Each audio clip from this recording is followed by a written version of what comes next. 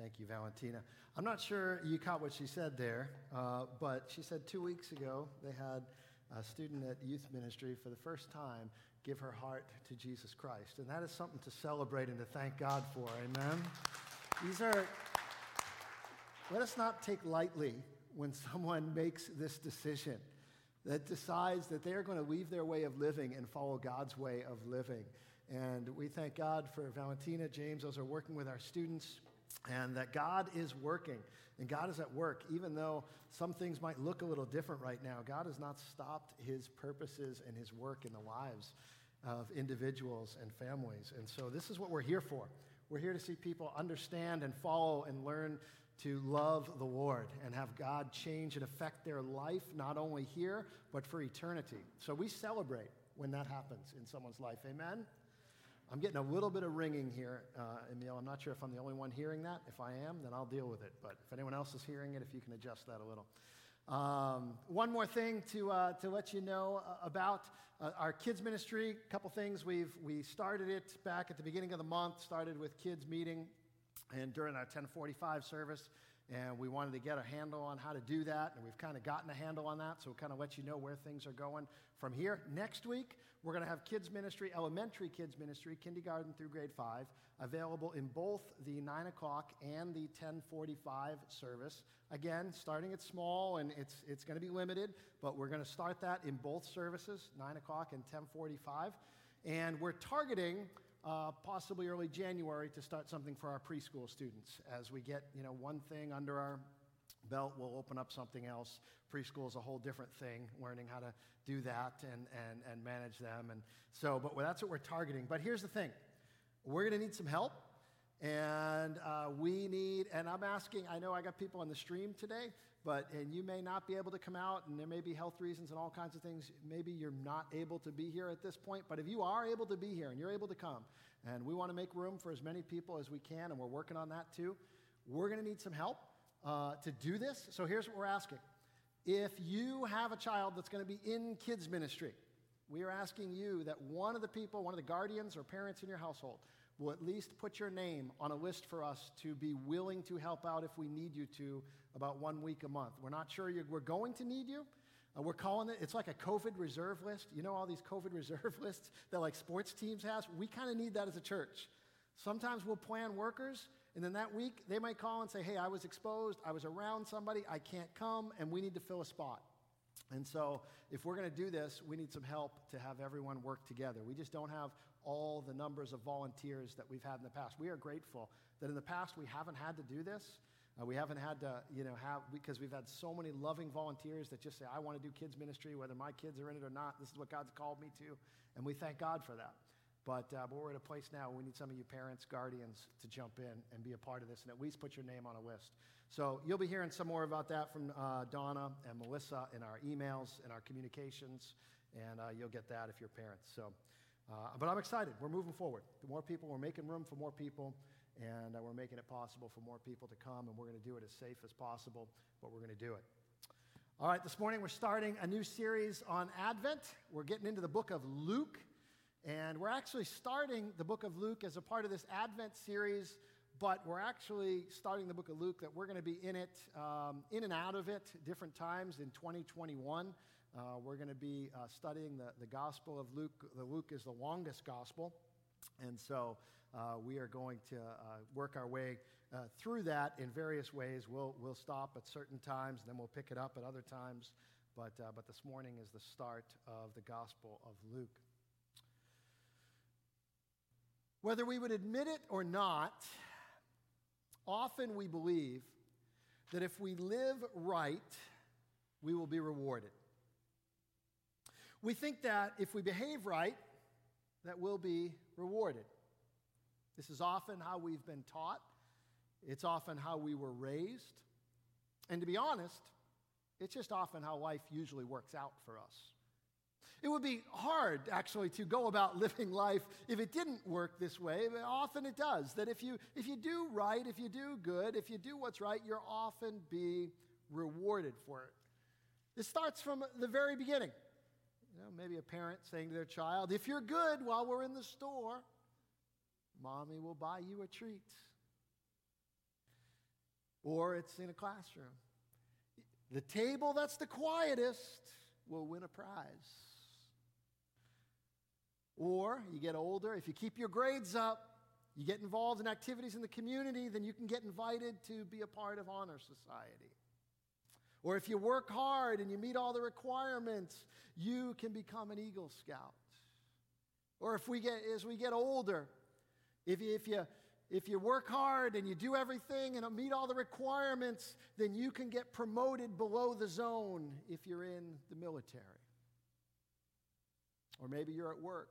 You worked really hard to make the company look good. You did a good job. We're going to give you a raise and a promotion.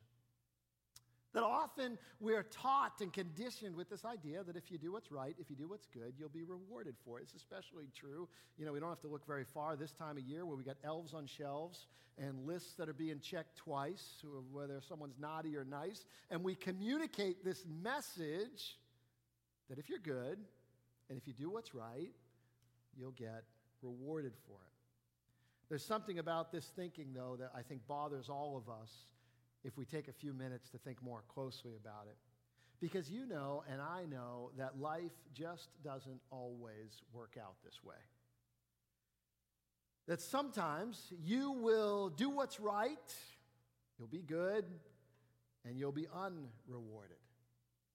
That sometimes there's the faithful, unrewarded life that is a reality in this world. We don't like it. We often don't think it's fair. But if we're honest, we know that it's a reality. We don't have to spend too much time thinking about it to think of situations where this is the case. You obediently obey the traffic code. You pull up to you're pulling up to the intersection and the light turns yellow. And you start to slow down, even though you could try and blast through it. And you stop at that red light, and you wait patiently. And then the light turns green, and you proceed through, only to have someone ignore the light the other way and sideswipe your car. You did what was right. You did what was good. You followed the rules. And yet you weren't rewarded for it.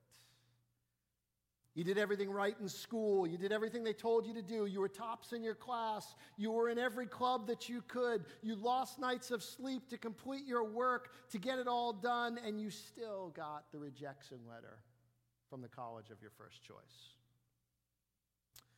You saved yourself until marriage, and all you ever wanted was to be happily married to a man who also loves the Lord, to have children, to raise a family together.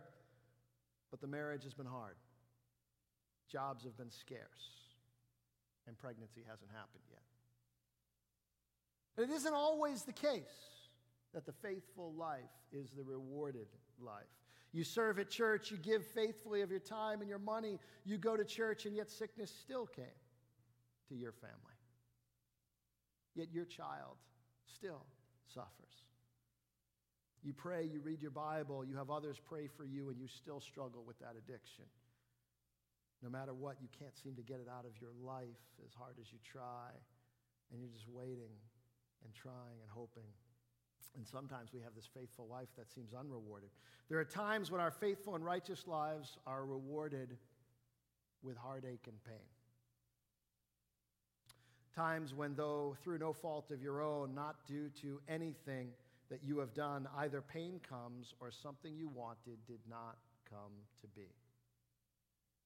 When those times come, you might find yourself asking, why live a faithful life when it does not get me what I want? Why live a life of righteousness and goodness when it all seems so random? What's the point of staying faithful to an almighty God if doing so still doesn't get me what I want and leaves me with unfulfilled dreams and pain? Does God in His Word have anything to say to you in this situation? You wouldn't be the first to wonder this. In fact, at the start of the Gospel of Luke, if you want to turn there, we meet a husband and a wife, Zechariah and Elizabeth, who are wondering what God is up to. The Gospel of Luke, if you're using your Bible in the chair racks, is about page 855, and you can turn there this morning.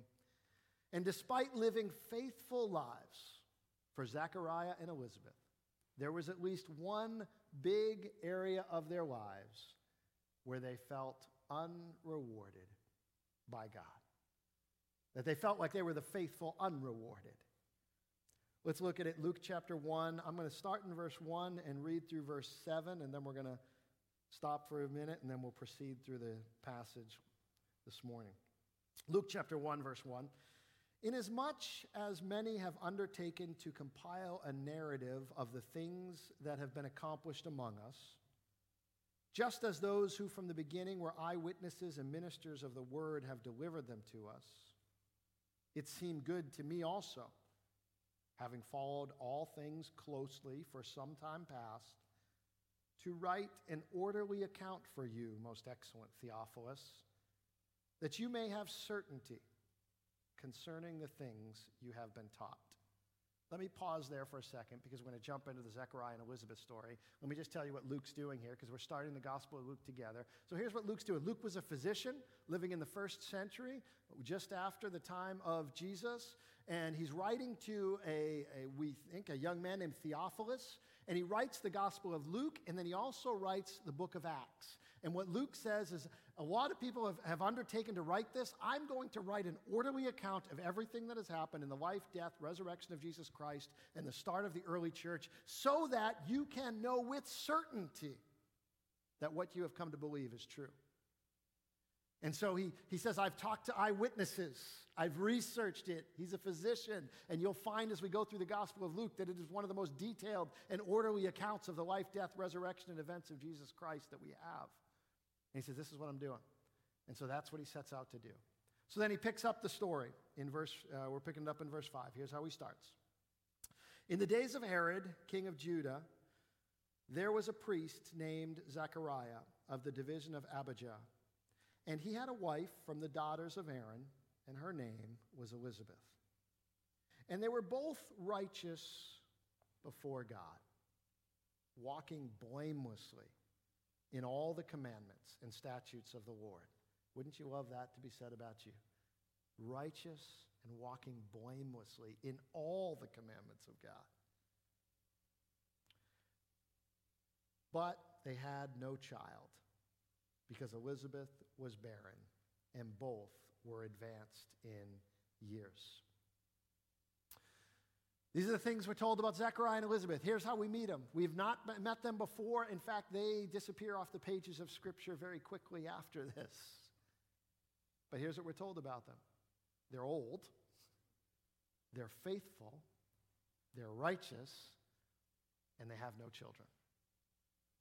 And so they're faithful and they're righteous and they continue to serve the Lord, but they are unrewarded. And you might think, well, no children, I mean, that's sad, but it's, I don't know, people have dealt with worse things, and that's true maybe, but if you're the one that is missing the child, it's a huge amount of pain. But also beyond that, in the culture they're living in, it had much more implications than even our own culture. Because the one who didn't have the child was often looked at as someone who was being judged by God and not loved by God, and not under the blessing of God. They suffered the reproach of their neighbors. What's wrong with you? What did you do to deserve this? But not only that, their legacy would end with their marriage. Zechariah would have no one to carry on his name, and anything he had as possessions would probably be inherited by a household servant, and he would be forgotten off the pages of God's story and history. And yet we are told that they are faithful and yet unrewarded because they're old and still have no children. And maybe some of you have felt that way, that you have been serving God, that you've been faithful, and yet it has not been rewarded. You've prayed and have not received what you're asking for. It feels like things have gone silent. When you try to live faithfully and God is silent, you feel stuck. Maybe it feels like if you're on your computer and the video starts to buffer. You know what happens? Maybe you're on a Mac and you get the circling beach ball. And you start seeing, you're like, oh no, what is this? What do I do, right? The beach ball starts making circles, or you're on a PC and you get that circle, it just starts going around. And you have a choice in that moment, don't you? You have a choice of what you're going to do. Will you wait, or will you click away? Will you wait for to see, is something going on in the background? Is something going to happen if you wait and if you give it time? Do you stick around, or do you close the browser, click away, and go on with your life? When you expect God to do something and he doesn't, it's like his story is buffering. Our relationship with him feels like it's buffering. And what do you do in that moment? Do you stick around, or do you click away? In the midst of his own buffering, one where God had been silent, Zechariah and Elizabeth are waiting. They're faithful and they're righteous. But what do you do in that moment? Well, we can take a lesson from Zechariah, because when you feel faithful and unrewarded, keep being faithful. When you feel faithful and unrewarded, keep being faithful is the message of Zechariah. In his current situation, Zechariah remains faithful to his priestly duties. Let's pick it up in verse 8. Verse 8, it says this: Now while he was serving as priest before God, when his division was on duty, according to the custom of the priesthood, he was chosen by lot to enter the temple of the Lord and burn incense. And the whole multitude of the people were praying outside at the hour of incense. So here's Zechariah. He's old. He has no kids.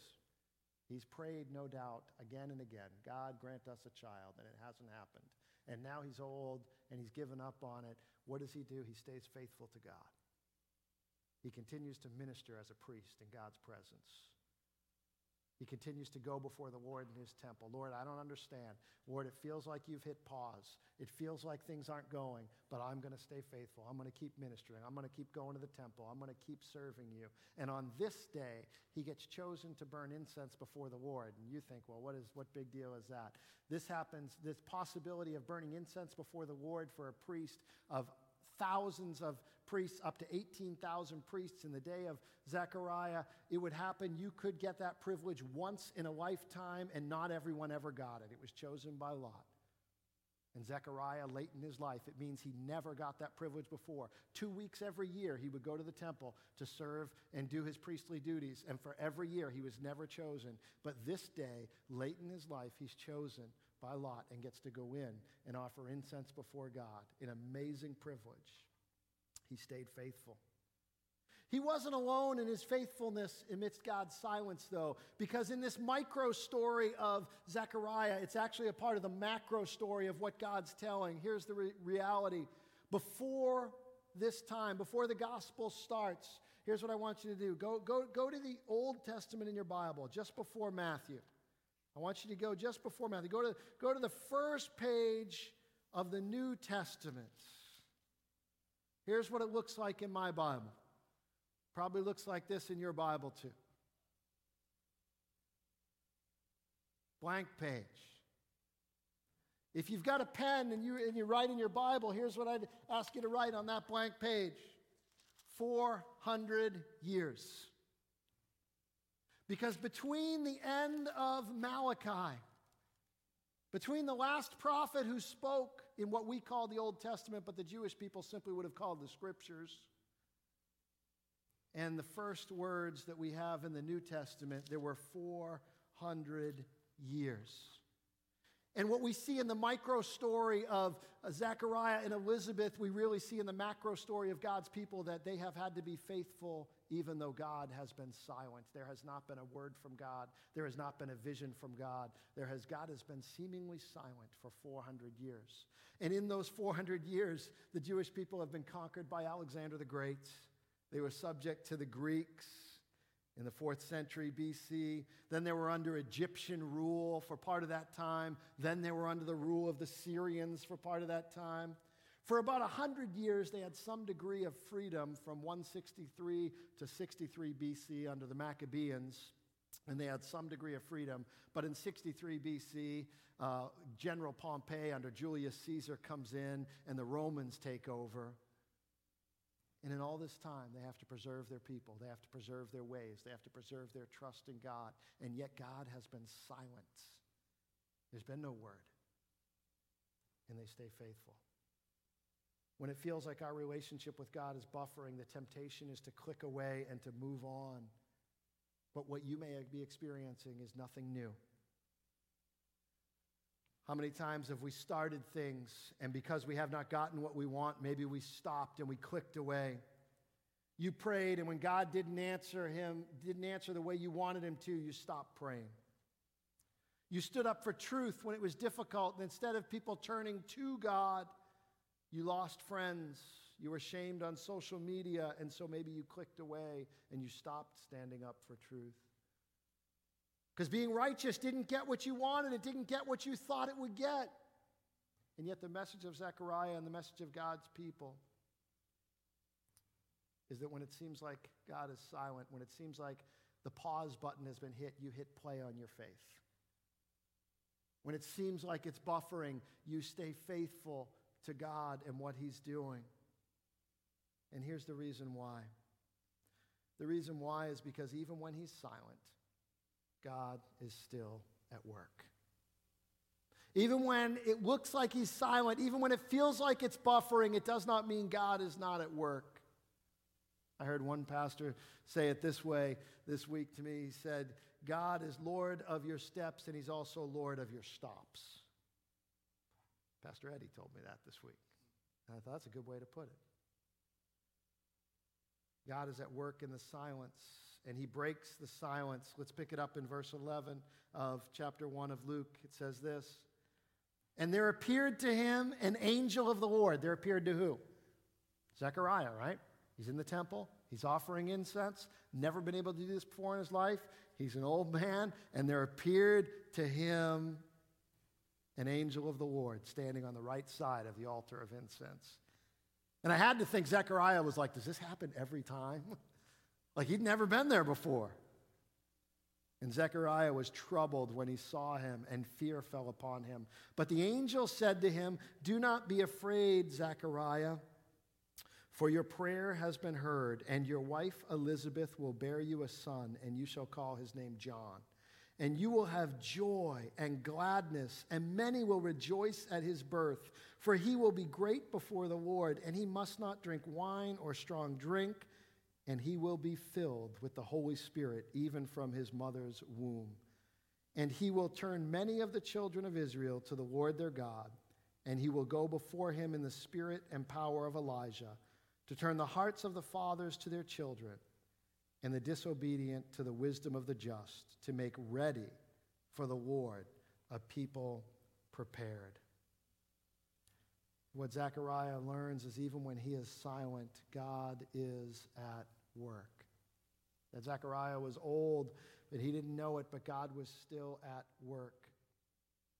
That even in the 400 years of silence, God had been at work preparing everything in the world so that, as Galatians says, in the fullness of time, God could send his son into the world. When everything had been prepared, when all the language was right, when all the world was right, so that at the perfect time, Jesus could come and that his message would be able to be spread throughout the whole world that now spoke a very similar language because they'd been conquered by the Greeks and the Romans. And at the very fullness of time, at the very right moment when God was working things without speaking, that now he was going to act.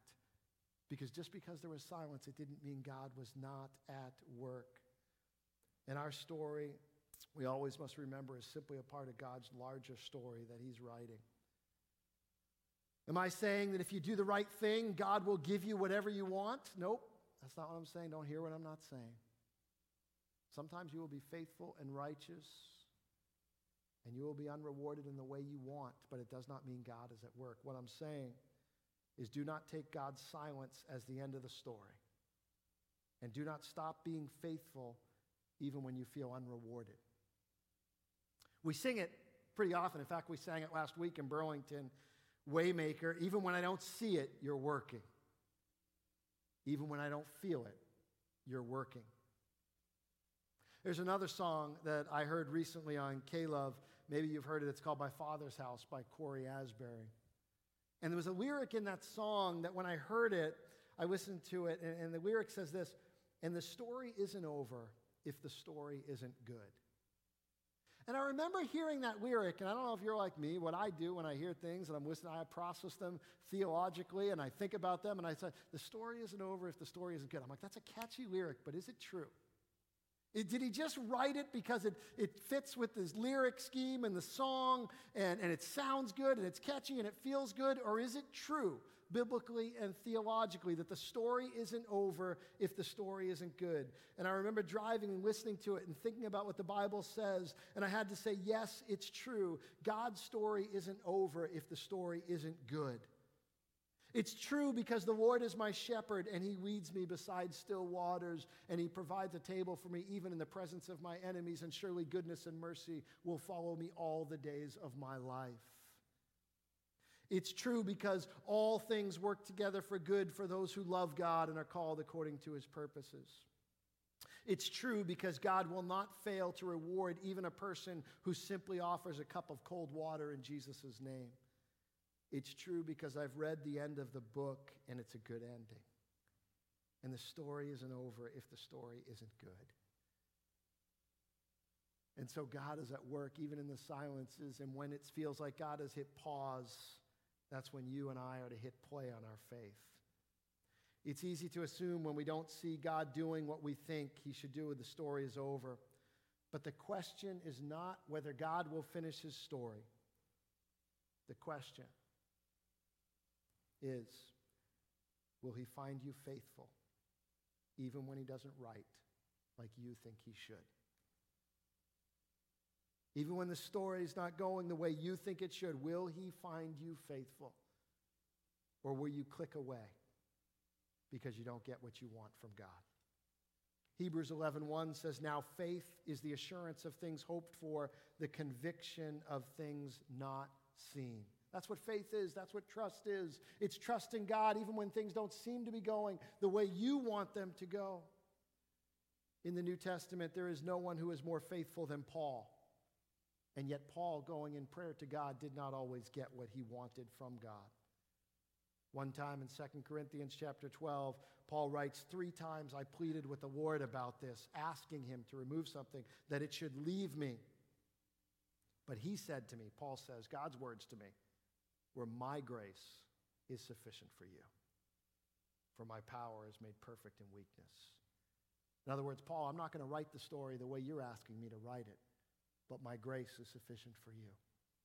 I'll give you the power to live within the story. Have you ever looked at someone like Zechariah and wondered what was wrong with them? How can they be so happy when life is so hard?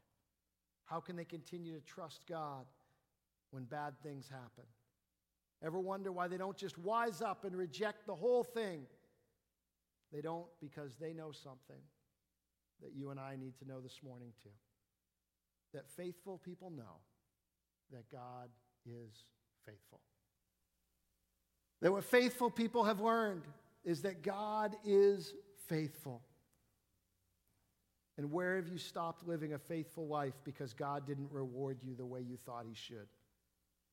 What prayers have you stopped praying because God hasn't responded? Where are you going to miss out on God's story because you click away?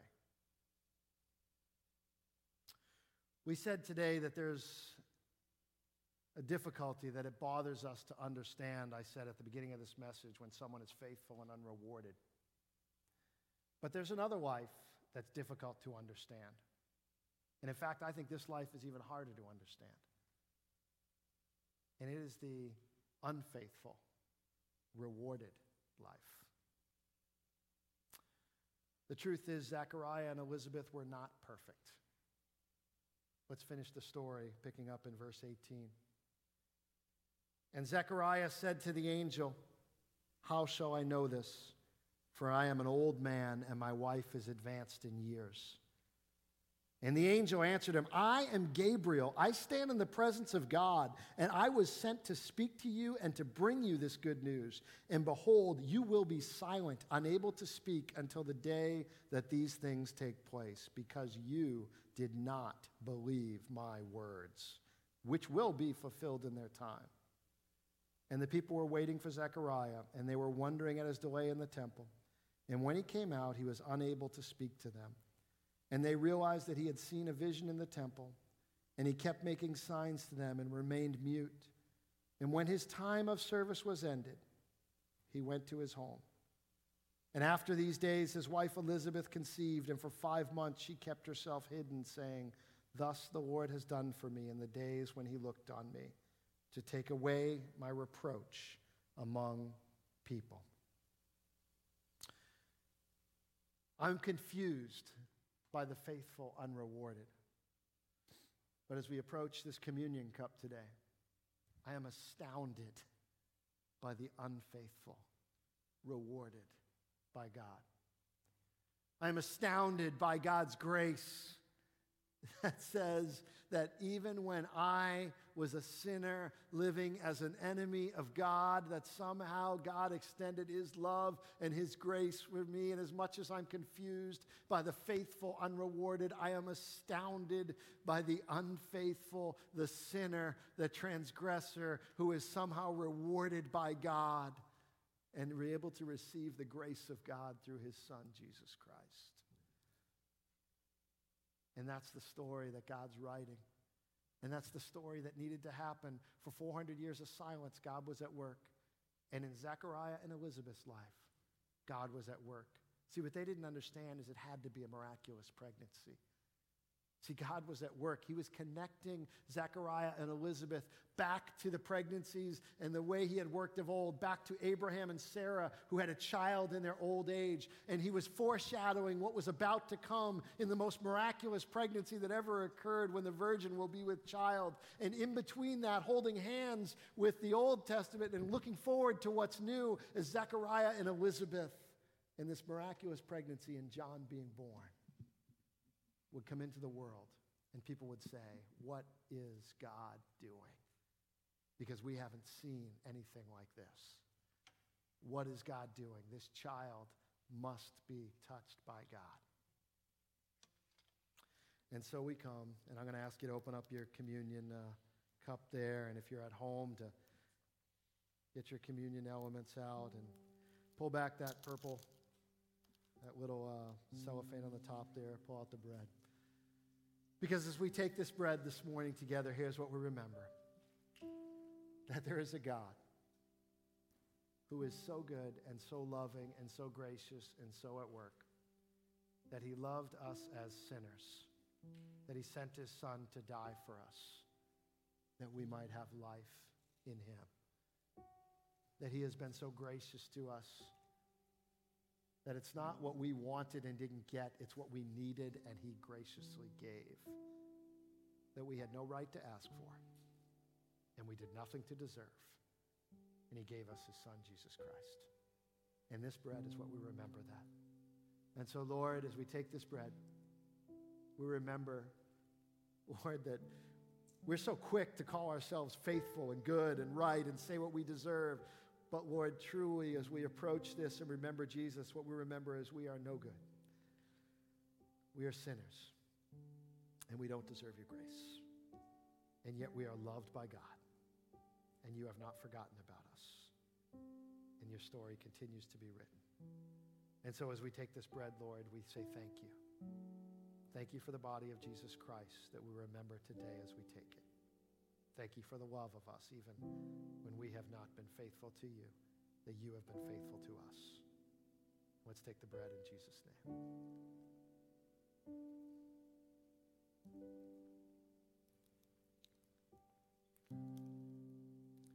And as we take this cup, Lord, we remember the shed blood of Jesus Christ, that it was shed for the forgiveness of our sins, that we might be made new. And just before we take the cup, I want to give you a moment just of silence. If there's anything in your life that you need to confess to God and get right with God, take this moment in your own heart and in your own life, before you take the cup and receive and remember what God has done, to confess your sins to him.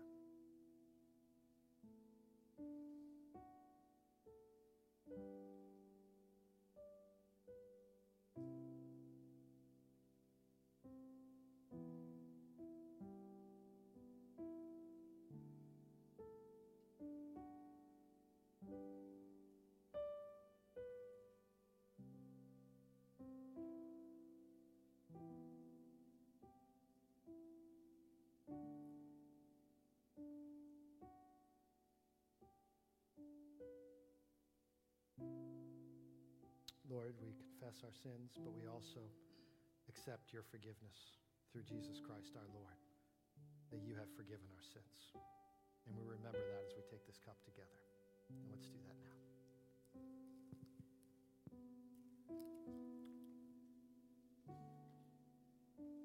Lord, we thank you. Thank you for not forgetting us. Thank you that your story is still being written, in the macro story that you're writing in all of history, and in the micro story that you are writing in our individual lives. Our trust is in you. In Jesus' name, amen. Would you stand, and we're going to sing a song of worship in response to the word of God that we've received today.